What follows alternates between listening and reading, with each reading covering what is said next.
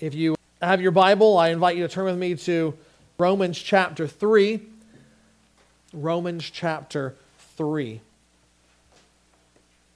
We've set our course to go one chapter at a time through all of this letter to the Romans. And a few weeks ago in chapter 1, we saw that God has revealed himself through his creation. That means that when any person in all of human history, any one of us even today, looks outside and considers the creation around us, when if you are like me and have a very small interest, a kind of hobbyish, when I get a chance, interest in astronomy, then when you're taking your daughter to school early in the morning before the time change and everything is dark and clear, suddenly the sky is on fire. And you have a massive blood moon on the horizon. You can pull out your app and you see Mars and Venus in the sky, and you just behold and wonder how all of that came into existence. And God says all of that is meant to lead us to see there is a God.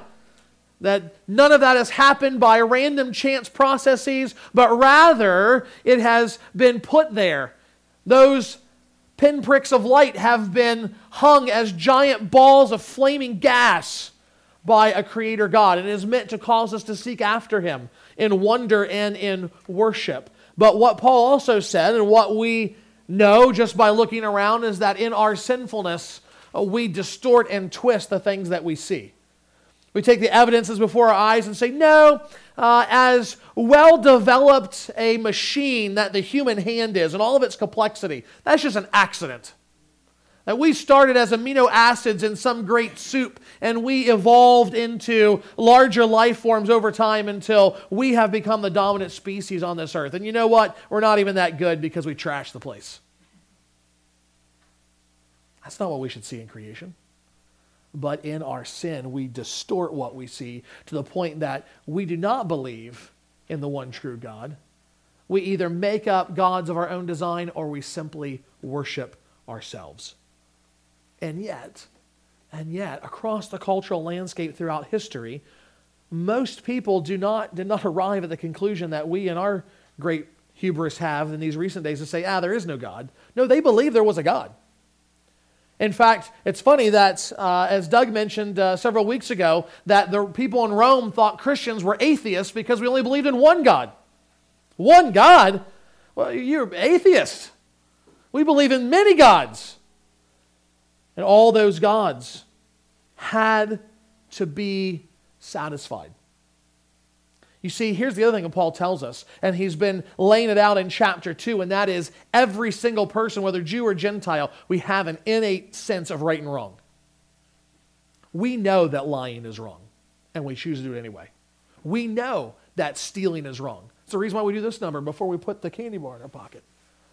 We know it's wrong, but we choose to do it anyway. And that goes on and on and on for multiple things and in all parts of life. But here's the tension. We know between the difference between right and wrong, we choose the wrong, and we know there is a God, even if it's not the one true God, and these two things collide together. And we know that because we have done wrong things, there is a God out there that needs to be satisfied. He needs to be mollified, or else in his anger, he will do something to me. Perhaps the crops will fail.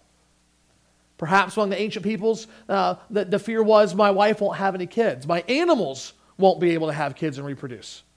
A rock slide will take out my town, or a volcano will lay waste to my island. All kinds of other things might happen.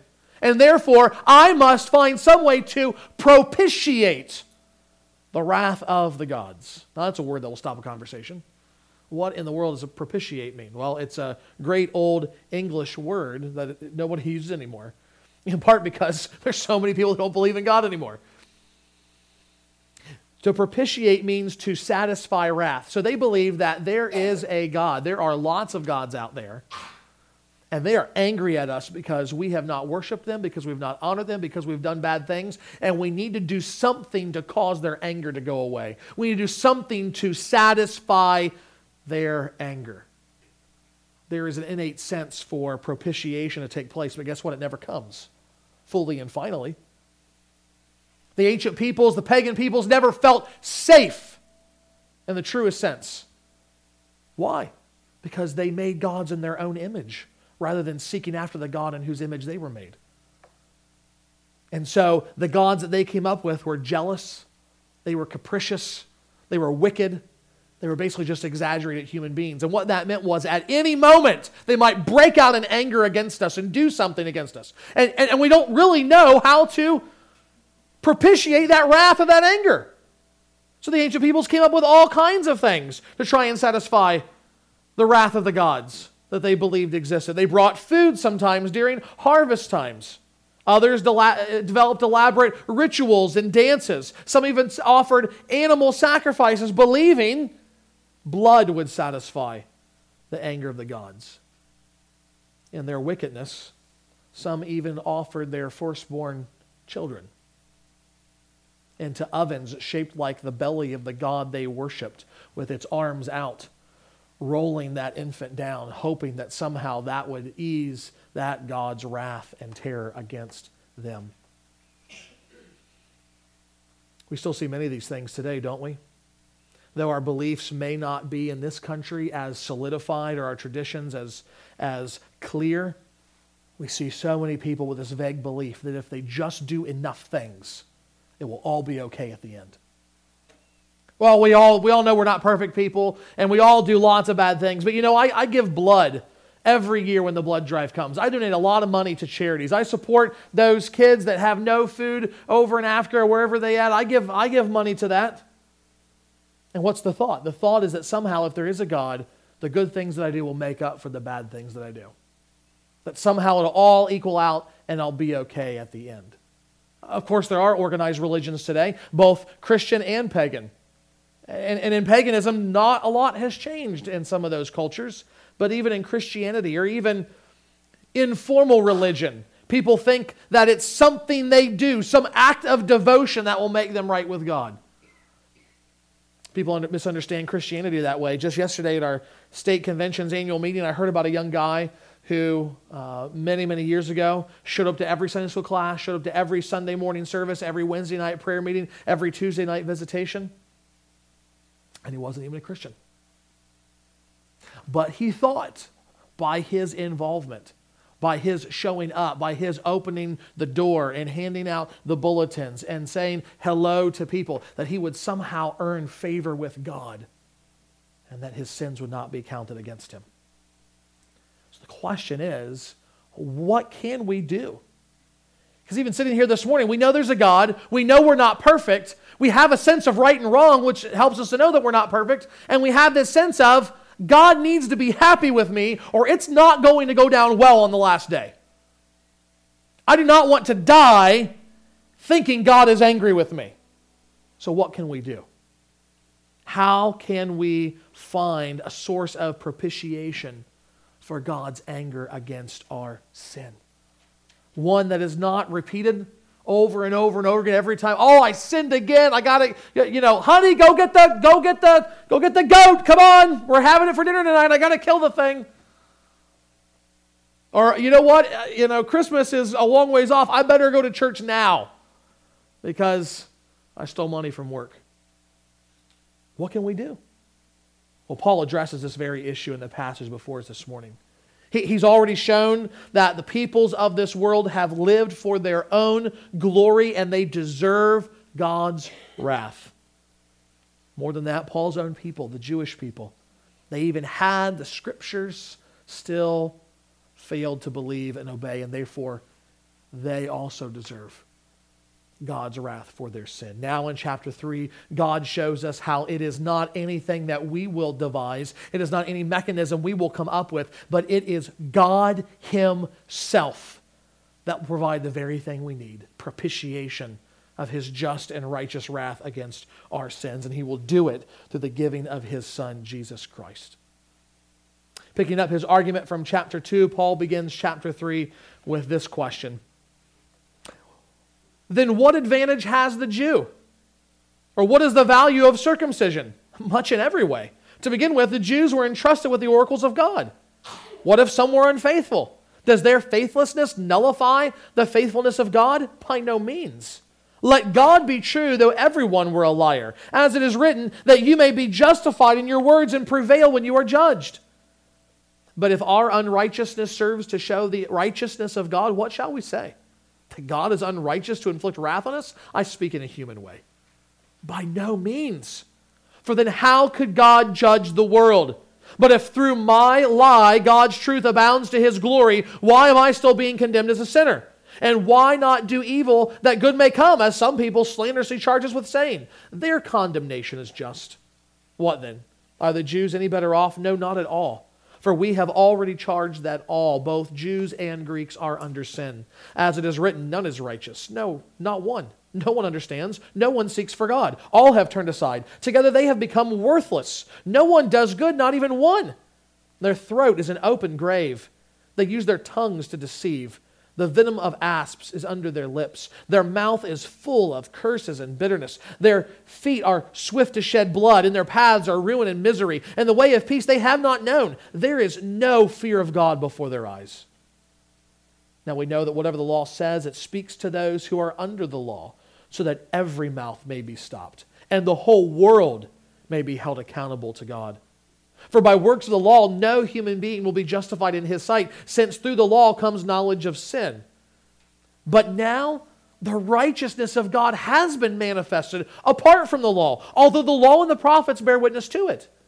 The righteousness of God through faith in Jesus Christ for all who believe.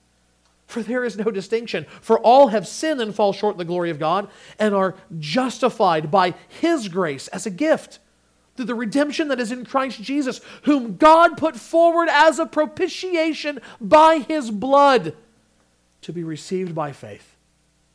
This was to show God's righteousness, because in his divine forbearance he had passed over former sins. It was to show his righteousness at the present time, so that he might be just and the justifier of the one who has faith in Jesus. What then becomes of our boasting? It is excluded. By what kind of law? By a law of works? No, but by the law of faith. For we hold that one is justified by faith apart from works of the law. Or is God the God of the Jews only? Is he not the God of the Gentiles also? Yes, of Gentiles also, since God is one. Who will justify the circumcised by faith and the uncircumcised through faith? Do we then overthrow the law by this faith? By no means. On the contrary, we uphold the law. May God bless the reading of his word. This is the glorious truth that Paul highlights in this passage, that in Christ we have the propitiation that we need. In him, we can be made right with God. We can die confident that God is ready to accept us apart from any religious or moral duty on our part. But before he unfolds that good news of the gospel, he needs to bring to a close his argument on why we need Christ. So in the first half of the chapter, we see the sinners who need propitiation. We see the sinners who need propitiation. Paul begins by answering objections that the Jews might give about what he said in chapter 2. What has he said? He said the same thing that he reiterates here. They have broken God's covenant, and therefore they deserve wrath. Thus we see first, when thinking about what sin looks like, we see the covenant violation of sinners. We see the covenant violation of sinners. The Jewish people, hearing God's condemnation of them in chapter 2, probably would have responded, well, if Jews and Gentiles are the same, then what advantage has the Jew? What is the value of circumcision? In other words, what good is it being part of the covenant people of God? What have we been doing for a couple thousand years? Paul's answer is that there is much good in every way, to being part of the people of God. Specifically, they were given the scriptures, the very oracles of God, as well as the promises of God. In a very different situation, think about what it would be like today. If you've been a Christian for a long time, ask yourself, would you rather have been raised in church or not raised in church? Would you have rather grown up around the things of God, perhaps come to faith at an early age, been held back from sin, or would you rather have been able to go and to live and to dishonor God grievously and then at some point be saved and repent? Hell, there's just no question. I mean, I remember when I was younger, the big thing about testimonies, and maybe if you were raised in church in the 80s, you know this, the big thing about testimonies was to find the worst, the most awful sinner ever and get them to talk about coming to Jesus. And what that usually meant, if they talked for 30 minutes, for 25 minutes, you heard about their life of sin. You heard about all the bad things they did, and then they heard the gospel, they believed, and now they're a Christian. And I remember I used to sit back and think, man, my testimony stinks. I mean, my parents got saved when I was 4. I started going to church then, and by 8 I was saved, and here we are. You know, and my dad says, no. You have the good testimony. God kept you from all of that junk. How could you not treasure that as a gift of his grace? And Paul says the same thing to the Jews. What do you mean it's of no advantage? Of course it's an advantage. You among all the peoples of the world, you had the truth. You knew who God was. And even if, by and large, not all, we cannot, I guess the opposite of whitewash is blackwash, but that doesn't make any sense. That doesn't sound good. But we cannot overly stereotype all the Jewish people. There were many godly people among Israel. But by and large, the people were unfaithful, as Paul says. But that doesn't mean that God's going to be unfaithful. Their faithlessness to the covenant does not nullify, Paul says, the faithfulness of God to keep the covenant. Thus, his famous statement in verse 4, let God be true, though everyone were a liar. Though every Jew ever fail to keep the covenant with God, God himself will not fail to keep the covenant. He's not going to go back on his promises. But here's the double-edged sword of God's faithfulness. He is not just going to be faithful to bless his people, he's also going to be faithful to curse his people. That's part of the old covenant. It's one of blessing and of cursing. So God says, if you obey out of faith and love, then I will bless. You will have prosperity. You will have wealth and riches.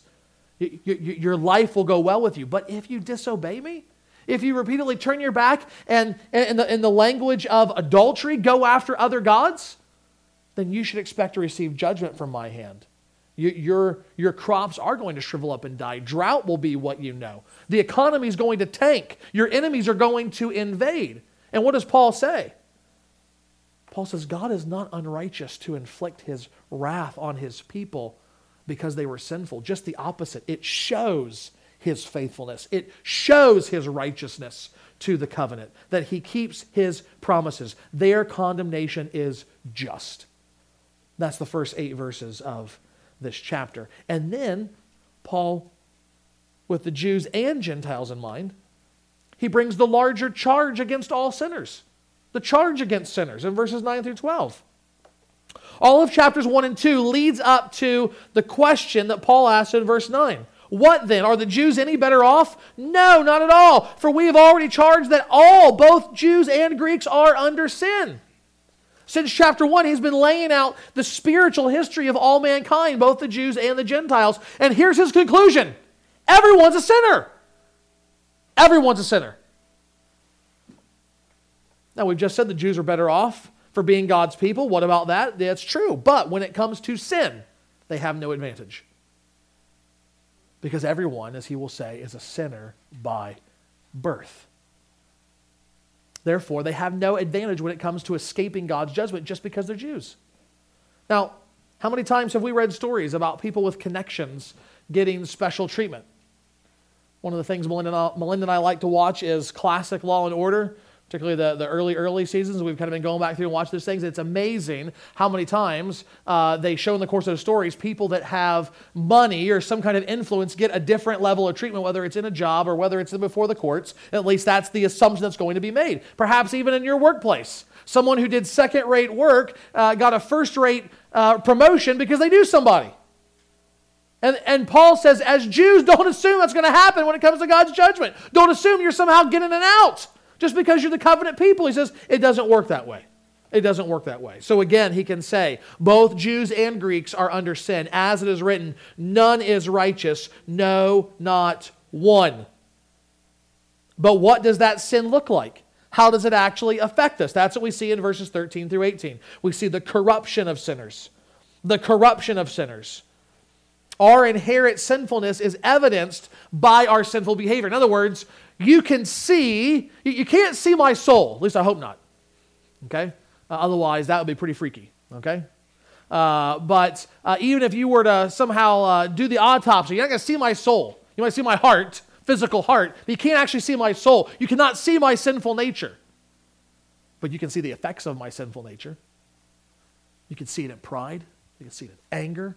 You can see it in unkind words. You can see it in all kinds of things. And Paul lays this out for us.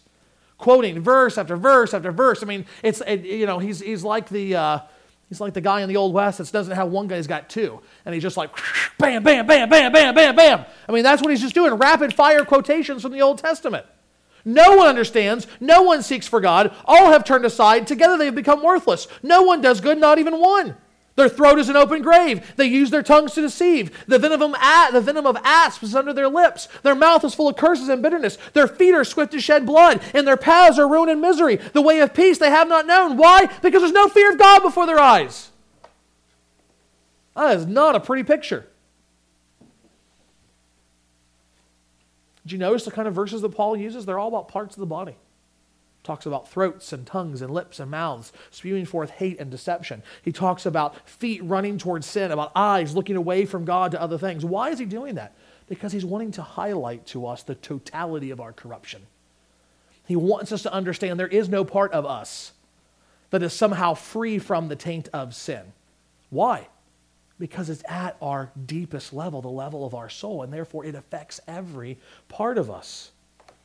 This weekend I got cornered by a guy who wanted to argue some theology, and this was one of the things he denied. We are not totally corrupted by sin. Specifically, we have a mind and we have a will that is not tainted by sin. Oh, really? Well, that's surprising because in verse 11, Paul says, no one understands. How do you understand something? It's not with your finger or your pinky toe. It's with your mind.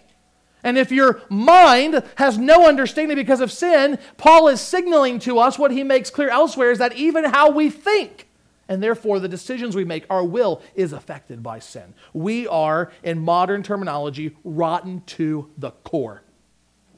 There is no part of us that is not affected by our sinful natures. And it is given evidence to that in how we live our lives. I mean, I heard someone yesterday, again at the convention, say they hate reading the newspaper anymore. Why? Because all it is sin, sin, sin, sin, sin, sin, sin. Makes great headlines, but it's very discouraging. I have it set up on my phone, Amber Alert. My first thought is, okay, I got to be on the lookout now. Am I going to see this car? So I'm driving around, doing this number, going slower than I should, people honking the horn. But my second thought is, what sin has taken place that this is necessary now? So, somewhere along the line, multiple times. Everywhere you look, not just out there, but in the mirror, we see evidence of our sin. Paul says, here ultimately is what it comes down to. Verses 10 and verse 18. No one seeks for God because there is no fear of God before their eyes. That's the root of our sinfulness. That's the cause of our just condemnation.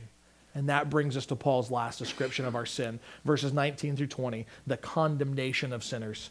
The condemnation of sinners.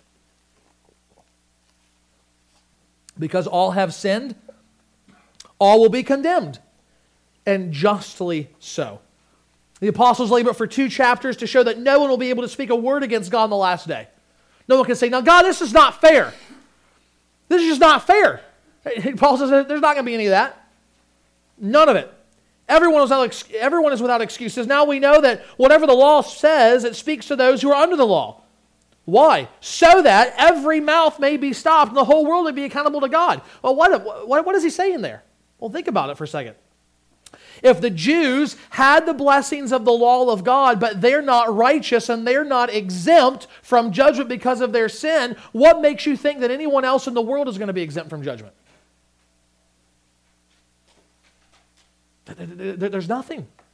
No one's going to be exempt. If by works of the law no human being will be justified in sight, then how can people who don't have the law be justified in God's sight? The law can't make you righteous. Why? Because the law can't change your heart. We have sinful hearts. All the law does is wind us up, exposing us as sinners. Paul will say in chapter 7, I didn't know what it meant to covet until the law said, do not covet. It's like when I was in grade school and some teacher said, all right, now listen, follow my instructions clearly. Do not think about a pink elephant. What did you just think about? Pink elephant, probably. Unless you're thinking, this guy's nuts. What's he talking about? When the law says, don't lie, don't steal, guess what? Our sinful hearts say, yeah, let's steal, let's lie. That sounds good. That's what Paul says. So the law can point out our sin. It can tell us right from wrong, but it cannot change our hearts to do right over wrong. because we're not fundamentally good. We're fundamentally evil. Thus, he says, every mouth, Jews and Gentiles, will be stopped on the last day. And that is important for us to understand because we live in a context, a cultural context where it is the exact opposite. You watch television shows, you watch movies, you read newspapers, and the assumption is humanity is fundamentally good. And if there's something wrong with us, it's probably somebody else's fault. We say things like, well, I shouldn't have done it, but they made me so mad. It's not my fault. This is how my parents raised me. Or even better, I was just born this way. Just like the very first sin committed by Adam and Eve, and they started blaming one another, we do the same thing today in all of our sin. Well, it's somebody else's fault. It's not my fault. I'm not taking responsibility for this. And Paul says, no. We are sinful because we are sinners. It is our fault. And God will have every reason to justly condemn us on the last day. Now you think about how hard Paul has hammered that home. And he's had various reasons, hasn't he? We talked about on the first week that one of his goals is to bring together the Jewish Christians and the Gentile Christians in this congregation because there is threatening to be this split. And he says, no. That's not what the gospel is about. The gospel is being together. And so on one level, he's showing Jews and Gentiles are no better or no different in some ways. They're all sinful and they all need a Savior. There's one way of salvation. But I think there's another reason why he is hammering this like the way he is. And it's an argument from experience. Until we come to see the total and utter depth of our sin, the hopelessness of our condition, the just condemnation we deserve, we will never savor the sweetness of the gospel of Christ, which says, here's the good news, God forgives sinners. The bad news must be really bad before the good news is really good to us. And that's what Paul shows us in the rest of the chapter. He shows us the Savior now, the Savior who brings propitiation, the Savior who brings propitiation. Two weeks ago, we said in Romans 1, 16 through 17, we found the theme of the letter. Here in verses 21 through 26, we find the heart of the letter. Here we see the gospel itself. Everything that he said has been leading up to these verses, and everything that he will say afterwards is either an explanation or an application of these verses. And how does it begin? With the righteousness of God. Paul brings the Gentiles back into the conversation by showing them that the way to God used to be through the old covenant, but now, that doesn't just mean like now in this letter, it means now in the history of human civilization. God is doing something new now through Jesus. Now, the righteousness of God is manifested apart from the law. You don't have to be a Jew to know the righteousness of God. That's what Paul is saying. Does that mean that it's somehow completely off the map new? No. The law and the prophets bear witness to this. What is it? It's the righteousness of God through faith in Jesus Christ for all who believe. Verse 22. Anyone who believes in Christ will experience the righteousness of God apart from the law of Israel or any good work that they may do. And so Paul wants to show, first of all, Christ's sacrifice for God's people. He wants us to understand Christ's sacrifice for God's people. He says, there is no distinction. All have sinned and fall short of the glory of God, and all, it's implied, are justified by His grace as a gift. Now, what does justified mean? Well, that is a legal word. It's a word from the law courts that Paul takes up. It's also in the Old Testament too, but he's bringing these ideas, the idea of the Old Testament, and using a Greek word, a Gentile word, to explain it clearly. It's if you were to be put on trial, and all the evidence is brought out, and you're found not guilty, then you are justified by the court. You're declared not guilty by the court, and you go free. And what Paul is saying is that it is possible to be justified before God. It is possible to have a right legal standing before God whereby He says, not guilty. Not guilty before me. Now, the problem with that is, and what we should immediately say is, wait a minute though, I am guilty. Every day of the week and twice on Sunday, you bring the evidence out, I am guilty. So how can God call me not guilty? Paul says, It comes as a gift of God's grace through faith in Jesus Christ. It's not what we do that brings justification. It's what God has done. How can he do that, though? How can God forgive sinners who have actually sinned? More than that, how can he declare them to be righteous? Because that's what he just said. The righteousness of God becomes ours in faith, by faith in Christ. Notice he says, verse 24, this comes through the redemption that is in Christ Jesus. Redemption is another word that he picks up on. Old Testament concept, Gentile word, use it to explain it's from the slave market. Now, we've said it many times before, and I won't labor the point. I'll tell you what sermon to go listen to online if you want to get more of it, or send you the manuscript. But slavery in this country is not slavery in ancient Rome. Okay, you got to get those two thoughts out of your head to understand anything the Bible says about slavery. Okay, particularly in the Roman context. One of the things that might happen is you amass some debt because of some financial problem you had. Maybe not even any fault of your own. You just lost everything. And you say, how am I going to pay this back? I can't. So what do? You indenture yourself. You become a slave to that person to work off your debt for them. And at the end of the time of working, when you have paid back that master, then your debt is redeemed and you are freed from slavery. Or perhaps your wealthy relative comes back from war. And because they have been successful, they get cash prize from the Roman government. And they say, I want you free. And they go and they pay off your debt. And they redeem you out of slavery. Paul says this is what God has done for his people. We were enslaved to our sin. And God has redeemed us by the blood of his Son. He has led us out of captivity from sin into righteousness. Now again, we say, okay, but how is that possible? And here's where we get right into the thematic key, the title of this sermon, the notion of propitiation. Christ's death could serve as a means of redemption that secured our justification because he was put forward as a propitiation by his blood. Though condemned by our sin, all of God's just and righteous wrath against us is satisfied. It's fulfilled. It's already been poured out. How? Through the cross of Christ. Jesus shed his blood for his people, and through the shedding of that blood, he hung in our place, taking upon himself the judgment that we deserve. Thus, in Jesus, we have the thing that people have wanted from the beginning of time. Full, final, lasting propitiation with God that gives us a sense of peace, that when we come face to face with our Maker, we will be accepted by him and not condemned for our sins. And notice the difference between all of the pagan conceptions and ideas and working towards propitiation and that which we find in the gospel. John Stott explains it so well. I'm just going to read what he says. He says, it would be hard to exaggerate the differences between the pagan and Christian views of propitiation. In the pagan perspective, human beings try to placate their bad-tempered deities with their poultry of offerings.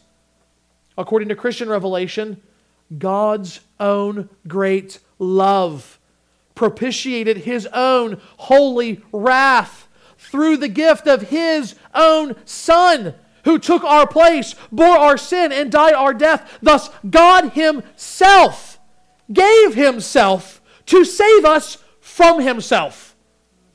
Do you see the difference there? From beginning to end, our redemption, our justification comes by God giving his own Son to be our propitiation. He does not say, look, you got to give lots of stuff. You got to do all this stuff. He says, no, listen, I'm going to save you and I'm going to do it.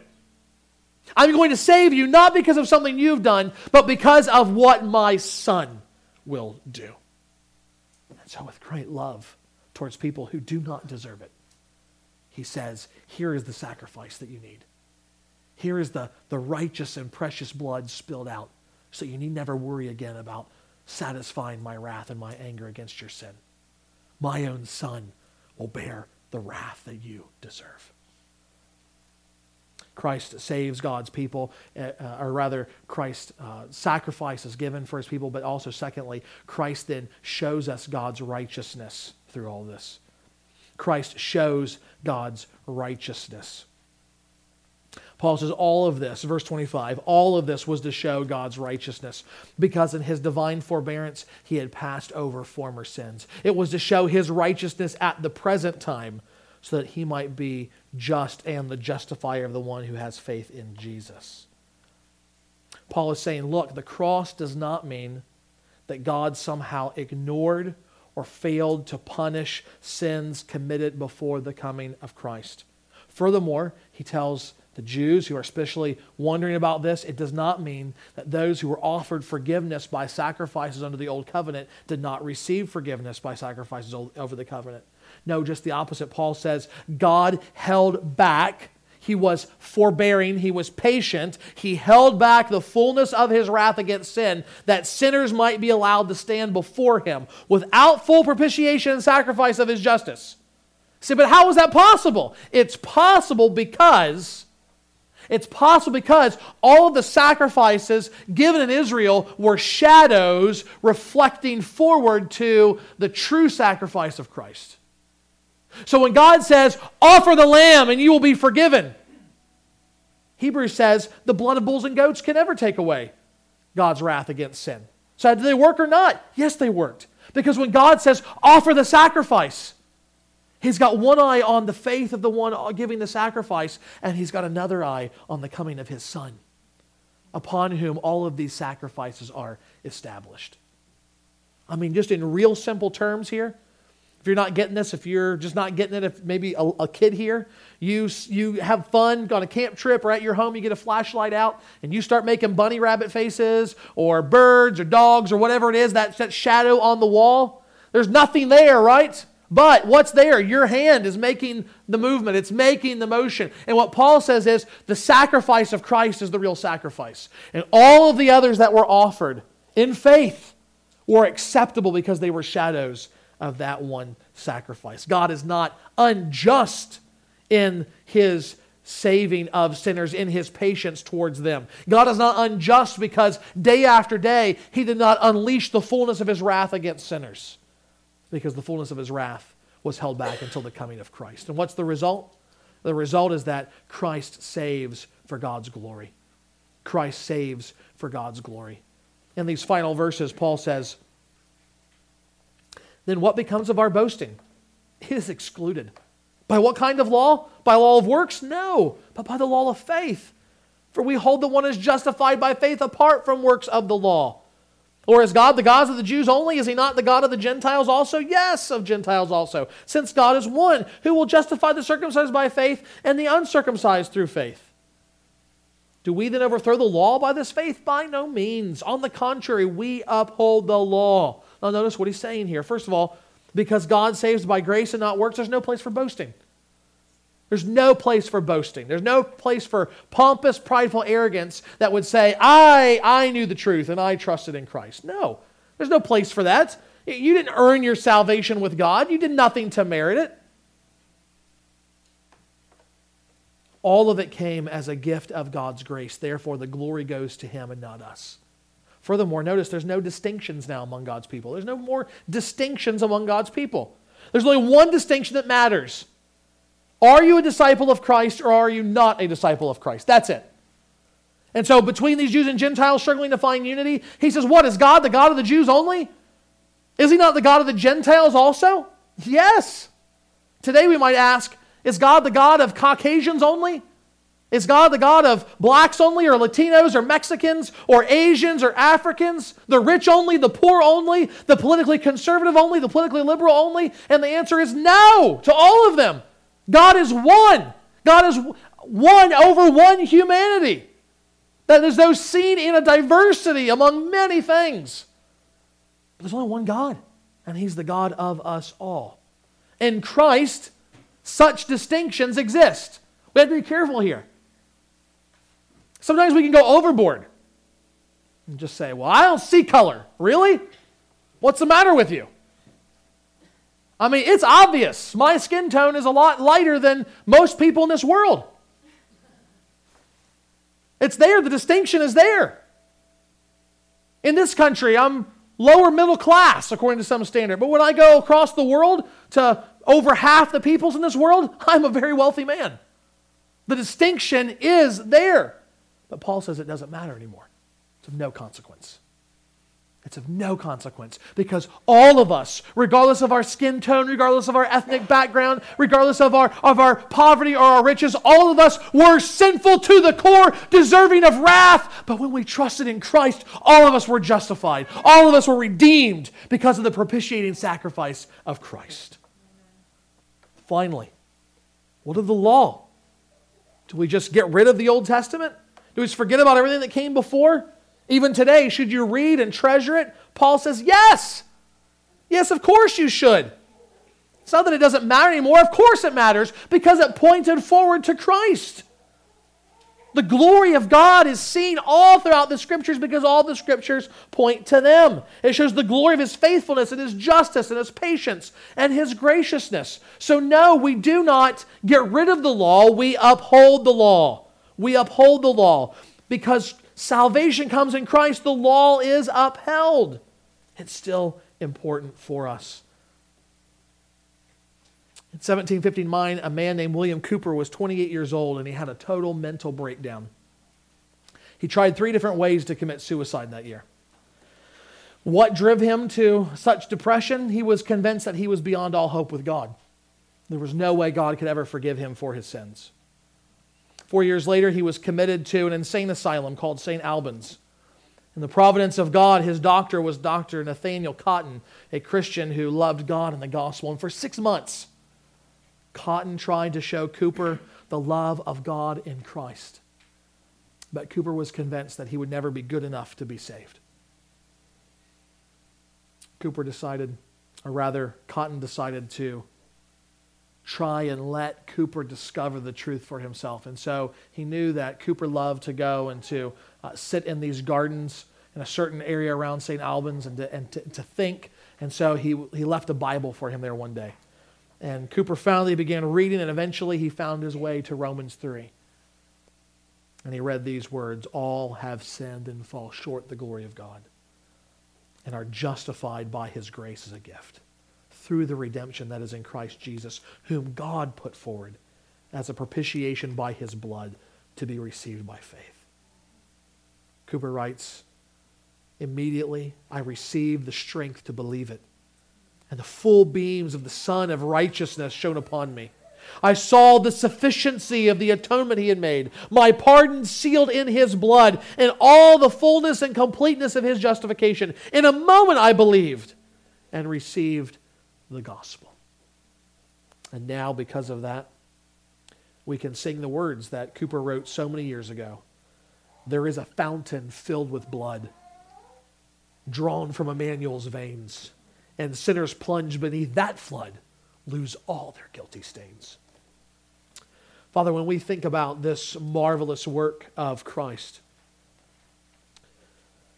Father, we cannot comprehend the depth of love that You showed us in sending Him. But Father, we can quite easily comprehend the joy that comes in knowing we do not need to earn our salvation. Because, Father, every day, whether saved or unsaved, whether churched or unchurched, we know that we are not perfect. And, Father, if we were to try to be, it would probably, like Cooper, drive us insane.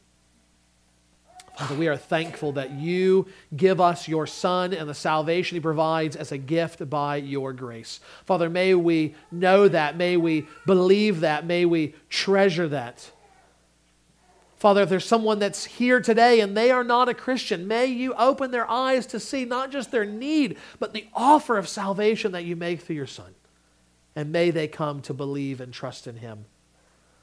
Father, for those of us that do know, may the gospel be so precious to us that it bubbles up from within inside of us, coming out in conversations among God's people and among those that still need to hear. Father, may we be in every way a gospel people, telling and living in light of those great truths.